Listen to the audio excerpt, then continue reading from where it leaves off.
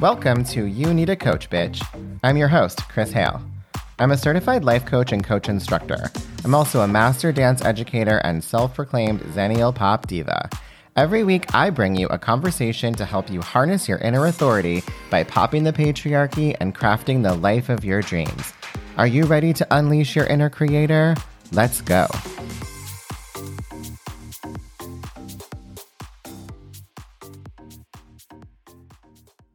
Hey besties, how are you? I am fantastic. The day I am recording this, it's 60-something degrees out in the middle of February, and yes, boo climate change, but mama needed that sunshine today. Oh my God. There's this hilarious actress that I follow on Instagram, Caitlin Riley. I don't know if any of you know who she is. She's been on like Hacks, I don't know, other stuff. But anyway, she does like these, like bits, right? Like one of them is like, middle-aged actress auditions for little girl. And she like does what that audition would look like. Anyway, she does this one where she's being a tarot reader on TikTok. She's like, mamas, what's going on? What's happening? If it resonates with you, it resonates with you. If it doesn't, don't make something try to stick that doesn't, mamas. It's so funny. If you don't know her, please just do yourself a favor and follow her. Anyway, there's so many things today. First things first, fucking the Super Bowl halftime show with Rhianna. Oh my God, I loved it. I love that she was alone and that she had no guests. Like, she didn't need anybody. We just wanted to see her. I was all for that.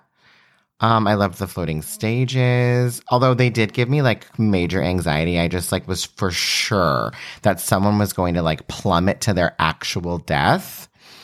But, I managed my anxiety and, the choreography. I mean, come on, Paris Goebel, like it was fire.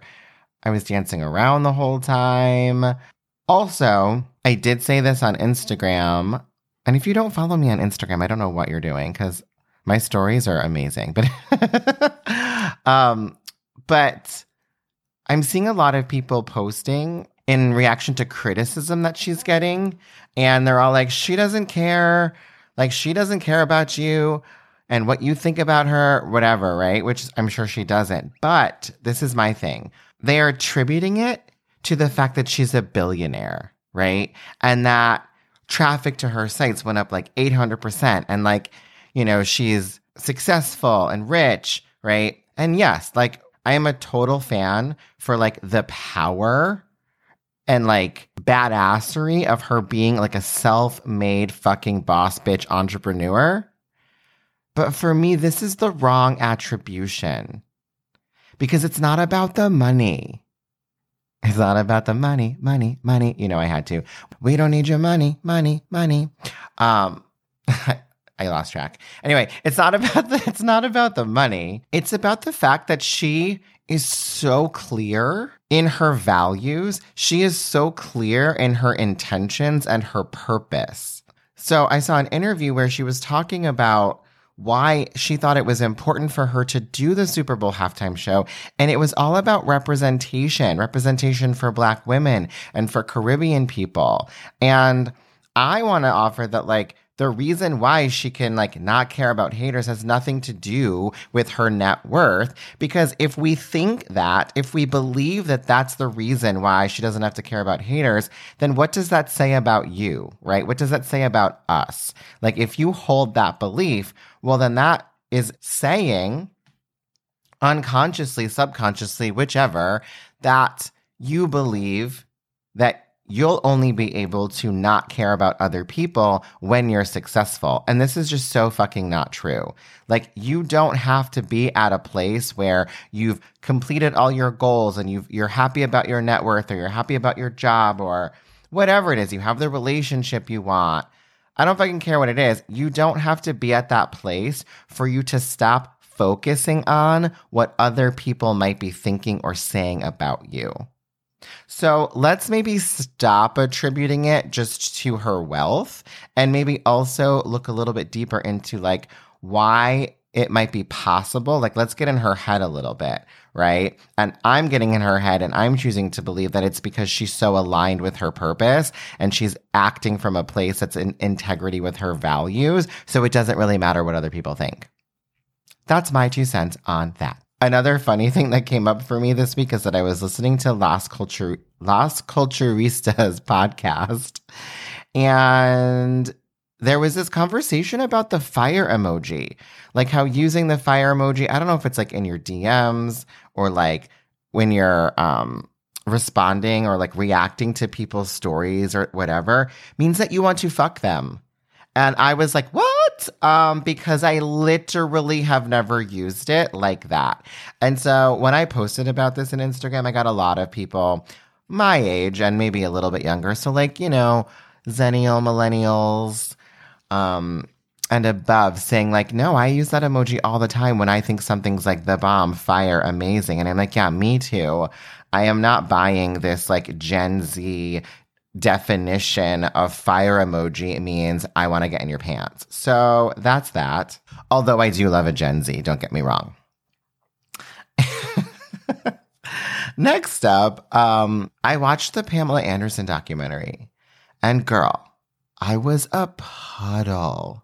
I cannot believe what we put people through, and especially women.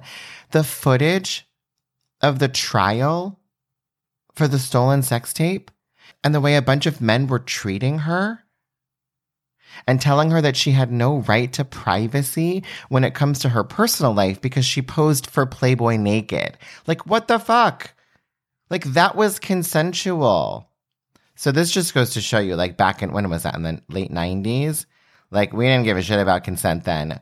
I'm glad that we do now. I'm glad that, like, things like intimacy coordinators are a thing. And, we've really sort of flipped that discussion. But, like, wow, I just was, like, just in shock and just felt so bad for her. But then another thing, like, when I was watching the footage of her rehearsing for Chicago, I was also a mess there because I just was like so proud. Like, proud is even the wrong word. I don't fucking know her, but like, I don't know. It was just so inspiring. And there was one thing she said when she was talking about it and about like doing new things and taking on projects. And she was like, I don't overthink anything. Thinking is overrated. And I cannot agree more, which is funny because I coach people on their thoughts like all the time. But I totally believe that overthinking things, like analyzing them to death, etc., is not at all helpful and is often a way to delay ourselves from taking action. So we can indulge in thinking. I've been in so many sessions where the person has been coached on the same thing over and over and over. Like, they've been coached to death. They've been coached by me. They've been coached by other people. Like, it's just insane. And I'm basically like, you're using coaching to avoid something. So it's time to take some action and see what the fuck happens, right? Like, we can't just keep this in the world of theory. It can't be theoretical anymore because there's nothing left to coach on. And I also use thought work to help people access their emotions. And once we tap into the emotions, right, it's all about having an embodied experience with whatever they want to achieve. So they have to go and do stuff so that they can integrate the lessons into their nervous systems, right? And not just like hold them as theories and concepts. And I want to say I do think this is largely why people find it hard to get results on their own. Like, I know I did when I was just like reading Eckhart Tolle and hoping for the best. Like, I was missing this other like piece about embodiment and like how to actually incorporate these tools into my life in a way that was going to make change. So that is actually the perfect segue into what I want to talk to you about today. So when I'm coaching people, and we uncover what I call a thought error. And basically, it's like they're believing something that's not actually true, right? So it's a thought, but it's not true. So a thought error, right? And common ones are things like, I don't have time. There's too much to do. I can't afford it, right? These are very common thoughts that we all have, but I'm sure you have other ones for yourself that come up that are common, but I'll ask them how it feels when they think that. And the majority of the time, they can come up with like a one-word emotion. And it's usually something like overwhelmed or frustrated or scared, right? Like if they're thinking like, I have so much to do, they're going to feel overwhelmed, obviously, right? That feels like that attaches to that thought. Because when there's a lot of stuff, whether it's a lot of things, a lot of time, a lot of thoughts, it overwhelms our system. But sometimes they'll just say, it just feels true. And the first thing I want to offer is that thoughts often feel true because of the intensity of emotion we have behind them. And that is, after all, what a belief is, right? It's a thought that you keep on thinking that has powerful emotion attached to it. So you might think like, my partner loves me, and it creates like feel-good feelings. And then those like synapses fire together and it cements that in your body as the truth.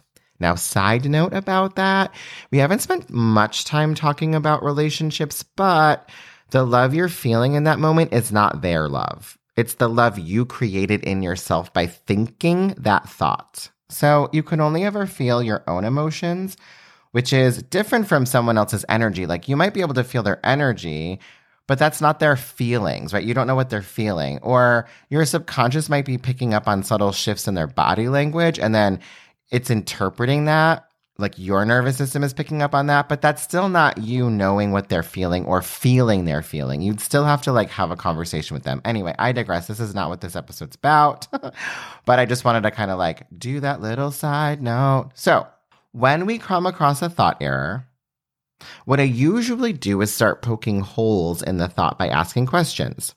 So if it's, I don't have time, I'll ask, well, how much time do you need? And we'll go on like this until they can see that, in fact, the thought is not true. And often that creates enough of an emotional shift for them to look at their schedule from a more factual place, right? So they can start like getting shit done. They can start like putting things on the schedule. And they're no longer in that like space of like overwhelm or shutdown where they can't move forward because they're thinking they don't have time. Then there are the cases where the thought may in fact also have like a small kernel of truth, or even a large kernel of truth. Like maybe they don't have enough time to get all the things they want to get done in the time that they want to get it done, right? So it's like they have like 70 things to do, but they've only given themselves like 4 hours, right? So what do we do then? Well, here's the thing. It does not matter how true a thought is. It matters whether or not it's useful. So while it might be kind of true that they don't have the time they need to execute the entire list of things, when they think I don't have time, what do you think they do? Like, think about this. What do you do when you think you don't have time? Do you get to work and start knocking things off your list? I am guessing not. And if you do, I'm going to offer it's because you have a new thought or your emotional state shifts in some way for some reason.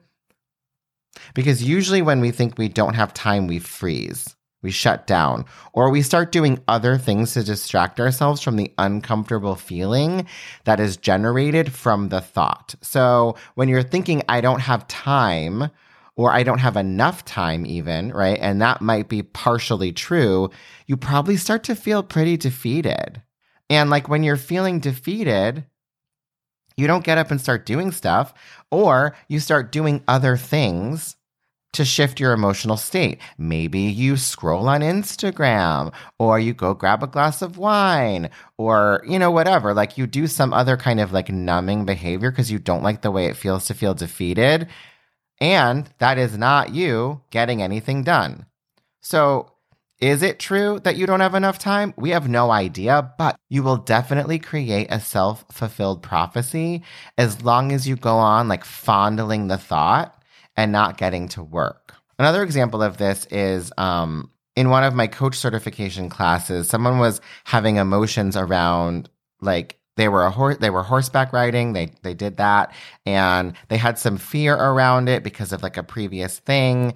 And the thought was it's dangerous.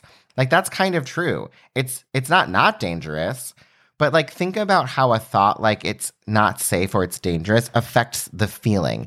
When you're thinking something like that, whether it's true or not, it shifts your emotional energy. And then you're going to bring that emotional energy to the horse. The horse is definitely going to pick up on that. And it's not going to feel safe for either one of you, right? So no matter how true that thought might be in that situation, we have to find something else to think or a different way to shift our nervous system so we're out of that feeling so we can actually do the thing that we want to do, which in her case was ride horses.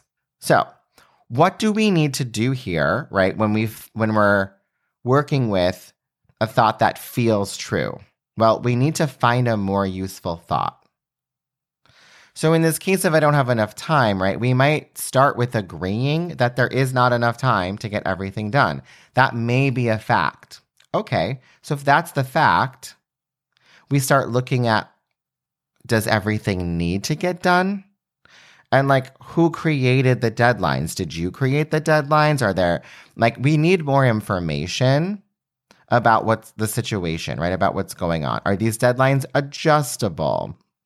This happened with a client recently where she had just moved and she was like unpacking her new place, and the moving company was coming back to pick up the bins, and she was all overwhelmed by like, I got to unpack the bins, but I don't have any place to put the stuff. And then the stuff's just going to be like it was a whole thing. You can see how that would be very emotional.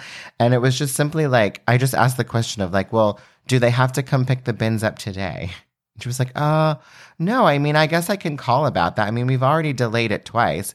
So it's like, there is room there to wiggle things around where it doesn't have to just be what it is. So once we do all of that, right, like once we kind of like suss that all out, what we want to do is decide on a new result, right? So yeah, if we're going with the sort of fact that there's limited time, we're going to look at how much time they do have. And then we're going to decide what the new result is for that time. How many things do you want to get done in these hours that you have? So maybe it's like 3 of the things from the list. Then I will ask them, how do they need to feel in order to get these things done? And maybe they're going to say like empowered. They want to feel like they need to feel empowered that they can do it, right? So then we need to know what thought makes them feel empowered. And so I think a thought in that situation that would make me feel empowered would be, I make time to do the things that are important to me, right? So I've decided these 3 things are the priority, and I'm going to believe the thought that I make time to do the things that are important.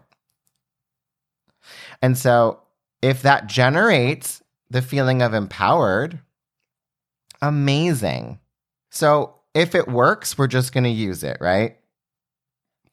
From there, we're going to try to do some work to bring that into my body. So it's like, what does it feel like to feel empowered? How does that feel in my body, right? Where do I feel it? And we'll just like take a little bit of time to really